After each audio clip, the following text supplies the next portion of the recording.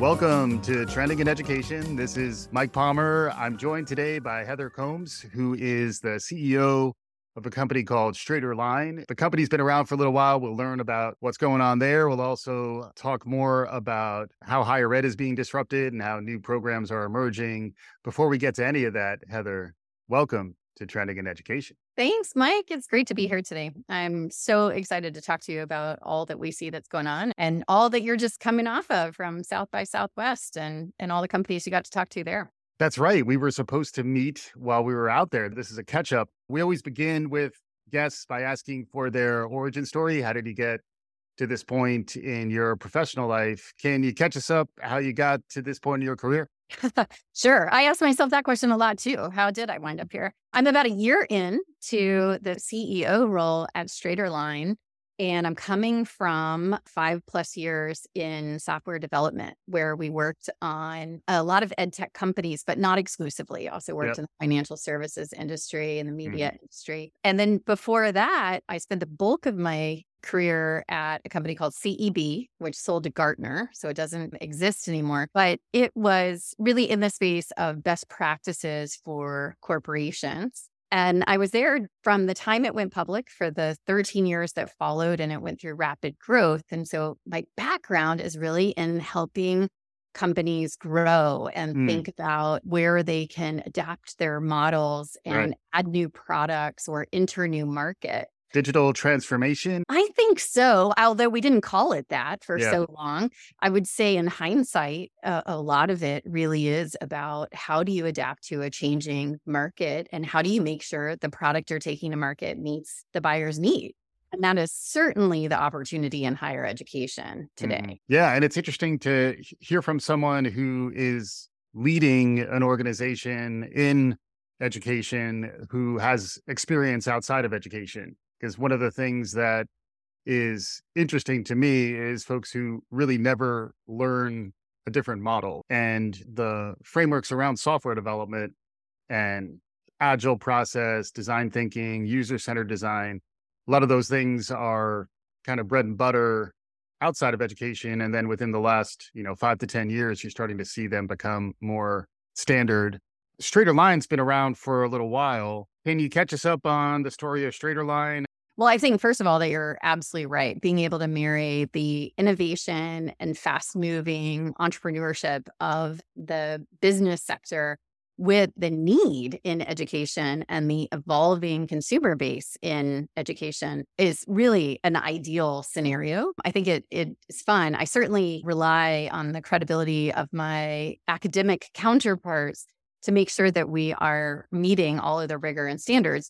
But I think what's great about companies like StraighterLine or the others that are in the space that have different kinds of funding structures is that we get to move fast. We get to try out new things and we get to take them to market without the weight of your traditional four-year institution. Right. And then the actual work that y'all are doing, if folks aren't familiar with StraighterLine and its story, can you catch us up a bit on that?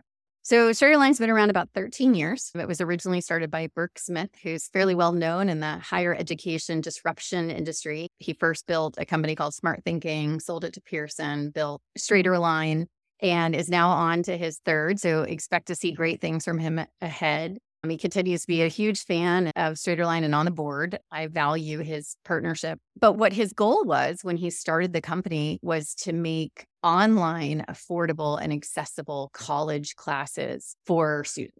And this started before that was a thing. So I happen to have 5 teenage daughters between the ages of 12 and 18. And I tell them regularly, there is really a time before classes could be taught online. But these kids don't know that because, of course, they came through COVID. So today, what seems absolutely possible, even rote to them, was really a novel idea 13 years ago that you could teach a class online. And so StraighterLine was designed as a complement to colleges. You cannot graduate from StraighterLine. You take your classes and then you transfer them to the school that you're going to graduate from. So really, it was a model to allow, at the time, adult working learners a chance to take classes on nights and weekends at their own schedule and then transition those courses into their degree program. So when I say affordable, I mean really affordable. Most of our students get through a class in about 5 weeks for $200-ish. Hmm. So your variations there are a little bit on how much the course is and how long it takes them to complete, because there's a subscription piece of the model. But that allowed a pay-as-you-go opportunity for students to drop in, take Algebra 1, transition it back into their full degree program. Today, that's really growing to be lots of different personas that work inside the StraighterLine college credit model. And we'll talk about what we've added as well. But in the college credit piece, now there are students who are accelerating their time to a degree by trying to take more classes at once. There are students trying to hashtag hack their way to a degree, which is a movement that you'll see people who are looking to get a full college degree for under $10,000. And then there are students who are there to take prereqs to get into a degree program that starts in a few months. We see a big spike in the summer right before school starts, Right. the traditional college school starts. And then there are students who are retaking a course for grade improvement or because they dropped a course, and all kinds of other sort of reasons that they come in and need one or a handful of courses to further their degree plan at that very inexpensive, anytime you want to take it model. So we see students on the platform on late nights, weekends. We see them accelerate in less than a week sometimes if it's a course material they know really well. So it's asynchronous. It's 24/7. They can log in anytime they want. We have in the past talked about binge learning in different contexts, both for good and bad. Good for the binger and that you can power through stuff, but also a little tricky where, by the 12th episode of Game of Thrones in a marathon, my retention may not be as great, but there are still standards built in. And it's really interesting to think about this company being around leading into the pandemic years. And then when suddenly everyone's forced home, forced online, that must have been a seismic shift to the story of StraighterLine, because it seems like more folks probably woke up to the idea that this model makes a ton of sense. And then now, even as we're in the midst of a bit of a snapback to let's go back to the way things were, there's a good portion of folks out there that light bulb is still blinking above their head. And they're saying, wait a second, like your daughters. And again, thank you for your service. Your 5 daughters, they're all just assuming, well, of course, there's some way for me to a la carte and supplement, it's got to be a wild ride for the organization. Well, I think so. And I think one of the best things that happened in that space is that the entire higher education world had to accept that it was possible. So I think there were still places that they didn't believe that you could teach high quality classes and you could grade those high quality classes and you could do live proctoring to make sure that this student is validated when they're testing. It forced an absolute realization and acceptance of the model that accelerated so quickly adaptation. Because as we know, higher education is not the fastest moving industry out there. So I think that aspect of it really helped. But the other thing it did was change the competitive landscape pretty dramatically. The rise of the OPM model, the addition of competitors in this space. And for folks who might not know what an OPM is, can you just describe real quick? The OPM model is essentially where colleges have partnered with companies in order to bring their classes online. The way that it's slightly different than, say, a StraighterLine option is that those classes are traditionally a lift and production online of the course that the university has already started teaching. So you start at the same time the semester starts, you end at the same time, and you interact with that faculty member. Yeah. So you're taking the course online, but it is most often the same price as your in-person class. And it takes the same amount of time and often even the same amount of times that you have to sit for the class. So if you have a Tuesday, Thursday at 10 a.m., that is still a commitment of that class. Right. Now, the upside is those classes, because they're part of the university's degree program, students can use financial aid. So you'll see that in a hybrid model fairly often these days, Where in a StraighterLine instance, you're really looking at a pay-as-you-go model so that what you're trying to do is prevent students from needing loans or financial aid in the first place. Mhm. And really trying to keep an entirely different funding model available. And that's where I think having lots of choices for students to put together various parts is Mhm. a great thing for everybody. Yeah, and it ties to, I guess, the combination of problems. One is affordability, and the other is transferability, the ability to move stuff around. Folks I tend to think that markets are not inefficient, but they frequently are, and they're not user centered to the point we were making before. And especially if you start thinking about the TikTok generation, the Fortnite generation, who just expects everything to work and to just be available through their phones. It's a very different model in terms of what you're designing here. Do you have any thoughts on those two ideas, affordability and then transferability of the experience? Well, I spent a lot of time thinking about both. On the affordability side, it's interesting because I exist in a lot of rooms where the conversation is about who should pay the bill for higher education. So there's the discussion on loan forgiveness. There's the discussion on increasing the Pell fundamentals. There are options for all kinds of funding and allocations for underrepresented groups. But what I find is missing in those conversations very often is, why is the bill so high in the first place? Right. And are we creating alternatives where the 4-year on-campus experience is not right for everyone? So it's not right for a working parent, adult learner. They can't step out of their lives for 4 or 5 years and go to school and then Right. come back to their life. They have to do this at the same time. And so what are models that work for them? And Mhm. what are the price points that can be possible if you start stripping out things like athletics and big buildings? Right. The lazy river problem. To the best of my knowledge, there's not an online lazy river yet. No, Correct. Yeah. unfortunately, because I think it might be fun if we could figure that out. But at this point, the option is you take the course, the materials are all digital and included in your class. So your textbook's included, Mm. and you're able to do it anywhere, from a Starbucks, from your house, Yeah. from your lunch break at the office, which is just so different, even than the community college instance where individuals often could take night classes. But still, those classes were on a schedule and Right. they required childcare, for example, for a student who was a parent. So I think it's really about creating options and accessibility that's in that affordable model, having so much of the dialogue be around the fact that the cost has gotten so high. And goodness, it is high. Having a daughter who's a freshman in college, I'm writing a tuition check and really living this from a different angle. Yeah. But also thinking about what we're going to do to lower those costs for those who need it Right. lowered. Right. And then transferability. Ooh, this is one that I hope the entire industry really starts making some faster movement on. The research around how many credits a student loses when transferring are heartbreaking. Mhm. We're all talking about how we want more students to graduate. You hear this number thrown around all the time. 39 million students in the US have some college. Some college.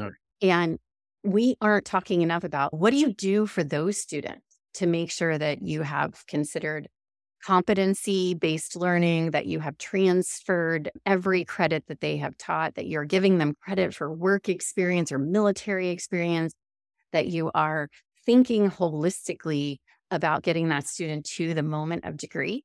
Mhm. Because so often it goes the other way. When you see a school decline a student's Algebra 1 course, you have to think, but Algebra 1 is pretty standard. There's not a lot of subjectivity to math Right. in the student experience. And so why would we deny a student who has successfully navigated another school's math class? Why would we not transfer that credit? And I think schools really need to stop and think through what their bigger goal is in those moments. Yeah, it's one of those places where I've heard more talk of the hidden curriculum and the idea that as a first generation student, a non-traditional student, you don't necessarily pick up on the clues in terms of having that direct path to the job you want on the other end. I think now that awakening is starting to hit the world, but it's still not necessarily making the model widely accessible, at least in terms of the way people think about it. It relates a little bit to the digital divide and people's readiness, people's awareness of the value of going online. The adoption of MOOCs, for example, the majority of people who are taking advantage of the MOOCs, based on what I've read, are people who probably could have gotten that education in other ways. What's interesting now, though, is particularly since the pandemic, there's been more of an awakening of the importance of digital access and digital inclusion.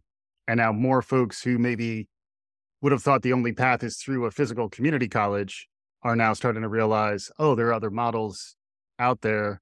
Can you talk about how that awakening has been unfolding and how it relates to what you're doing at StraighterLine? Well, I think it just makes it where many more students see the opportunity that is available and they start experimenting with lots of different ways to create their own pathway. I think now even the employer market is getting in this conversation about if we're doing better student advising and we were helping students pick their courses in the right order to be able to earn and learn at the same time. So they're moving up through their career because those courses are the exact courses they need to be eligible for a first job or an advancing job.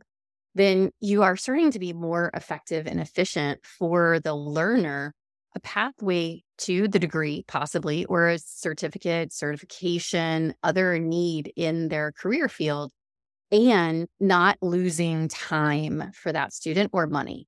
What is tough is to see a student who starts the first time and wants to power through a degree program, but doesn't know what the classes are that will help them first. Right. So is art history going to be, the first class that they need in order to step into their career? Or are there places where a certain set of accounting classes will get them into a first business job? Right.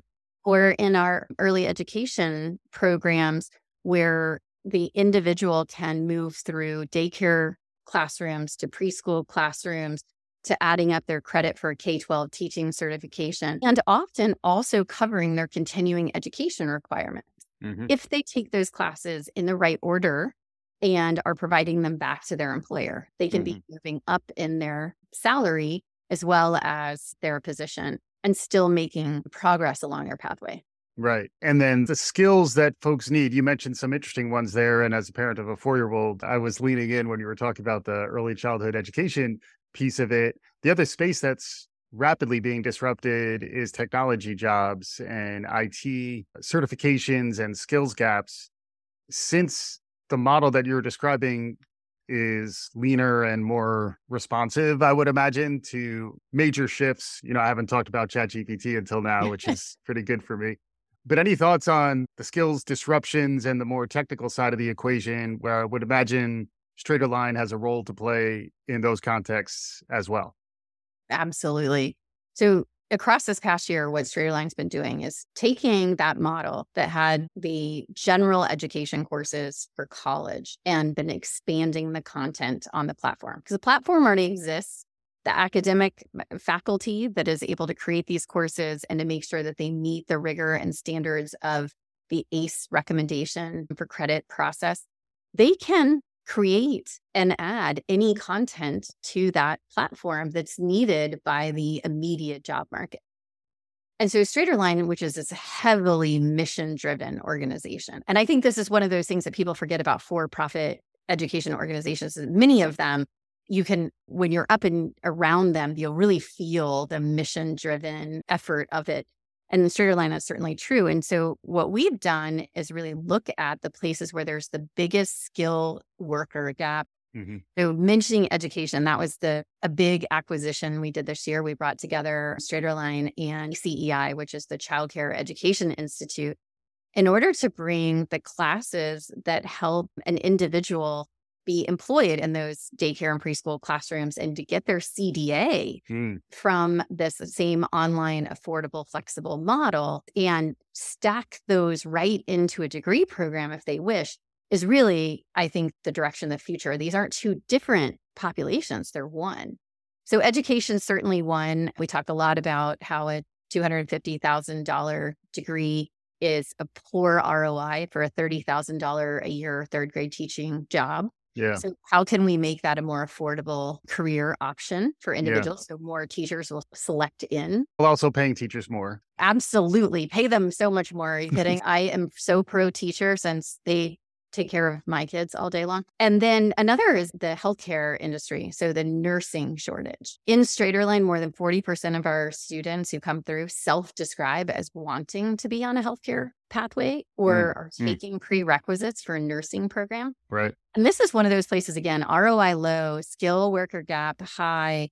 And we've got the opportunity to speed through helping get more people Yeah. workforce ready. And then to some of the industries that you're talking about, two of the others we really see is one in cyber and IT. How can we make more software developers faster without waiting 4 or 5 years for them? Right. And then is somewhat in the business skills space. So individuals who are really ready to take on the modern day business workforce roles. And so I think those are all places that we have opportunities. We're working on them at StraighterLine to bring them together either through acquisition or partnership or building the courses ourselves and presenting them back to the students to kind of keep them moving through the process as quickly as they can. Yeah, for me, I always come back to the idea out of hospitality of the concierge, someone who can help me navigate the complexity that's out there. And then the related idea when you mentioned stackability is the idea of like, where is my learning record book? Just like I have a wallet, and I have a digital version of that. Where's my learning records that I own digitally, and I can just show that passport. People know immediately what's going on with me. We're getting into the future casting part of the conversation, but as someone who's also worked in other sectors like finance, any thoughts on ways in which there's a real misalignment here and some opportunity to provide that higher touch service? Because it does feel like it's a little bit overwhelming when you start having to piece this stuff together, and you may not be the most organized person to begin with. Well, and you think about the population too, it very often is one that's torn between a lot of responsibilities, that working parent, adult learner. This isn't a person who's just endless amounts of time to figure out an otherwise fairly difficult industry. One of the things StraighterLine does to try to make it easier is we have 160 direct articulation agreements with universities, which means we can tell the student upfront definitively that that class transfers to that school, which just saves everyone time and energy. And I'd love to have 2,000 of those. StraighterLine classes have been accepted at more than 3,000 universities. So I'm bullish on their transferability. But if we can just cut out any level of uncertainty or application process for the student, I think we make it easier for everyone. In the space of the comprehensive learner record, I spent some time, in fact, when I was in Austin with Territorium, which is working on this problem. I really believe, just like our health records, our medical records, we should get to a place that there are just standardized methods to pass along and add to a student's evolving portfolio. And that should include everything from their military experience and jobs they've had and courses they've taken and skills that they have been verified. So that as hiring managers on the other side, we're really able to evaluate the whole person and all the experiences they've had in one consistent opportunity. It'll all be running on the blockchain using AI. I mean, it's all going to happen. We're on our way there. I mean, think about that compared to current day transcripts. We still ask schools for transcript, which the vast majority of then print, stamp, and mail in the mail a transcript. I mean, surely there's a faster, better way. Absolutely. And then at the same time, on the other end, when you get that job, it's not like your education stops.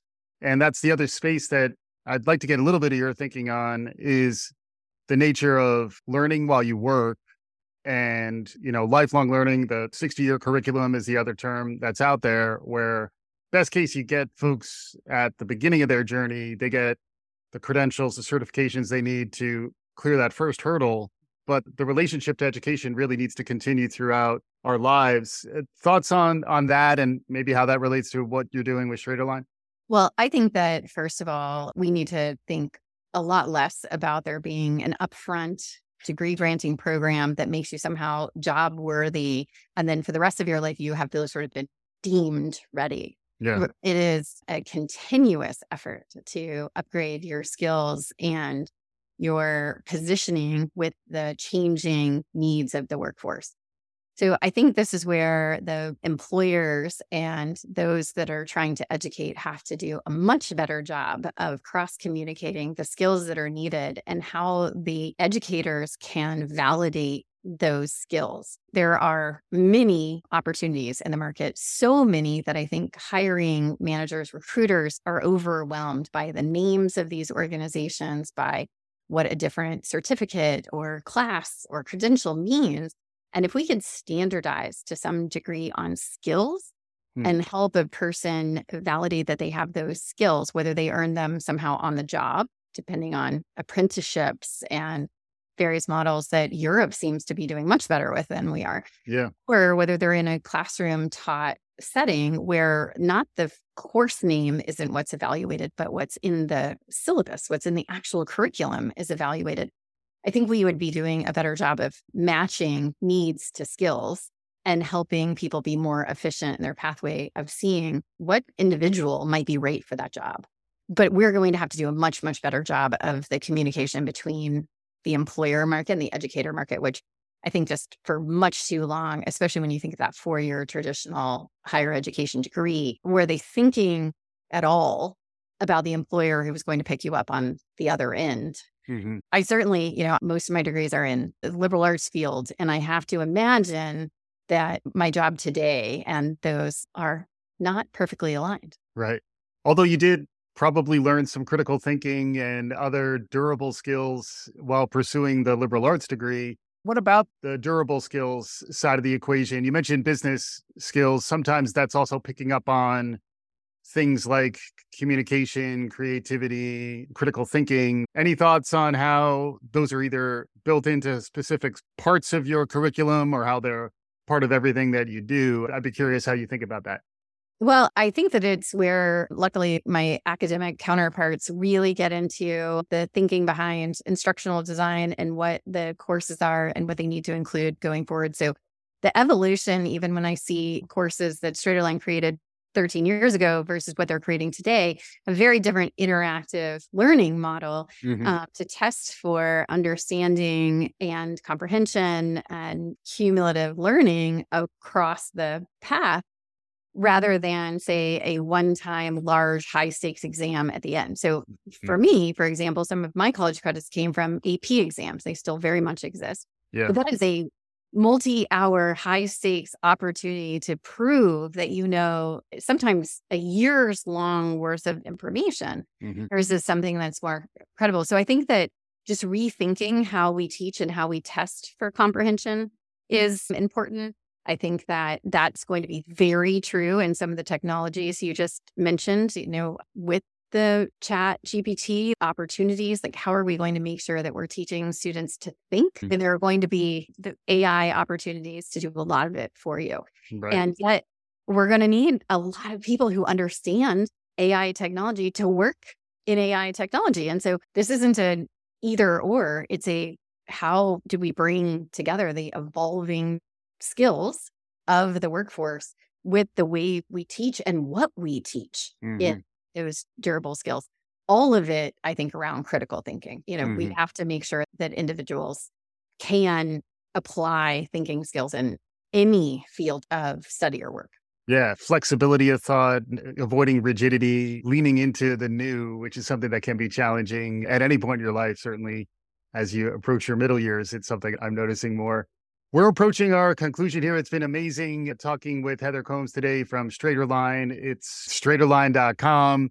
Heather, as we're wrapping up here, I always like to give guests opportunity for closing remarks.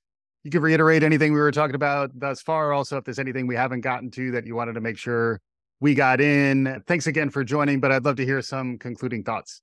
In that vein, I think that one of the places and make sure that our students know that we're building with them in mind. So StraighterLine aspires to be entirely student-centric. So we want to hear from you and we want to work for you. And we want to help make college affordable and accessible really on your own time to empower students to take control of their lives. So We're certainly out there. We are working hard on a relaunch this summer of the full platform experience and the website, modernizing as this technology that we talked about today continues to change, to try to make it even easier and more user-friendly than we are today. That's our origins, and we need to keep up with it.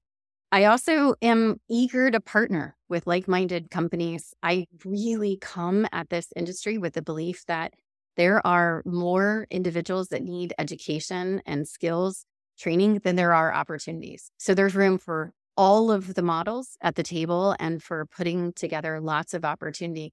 And so when partnering with another organization brings forward those options for the student, I'm all for it. I don't think this is the kind of industry that you want competition to kill off great ideas. I think it's very much the opposite. Let's try as many ways as we possibly can to help students succeed. Awesome. It takes a village. It takes partnerships. It takes creative thinking. Thank you, Heather, for joining us on today's show.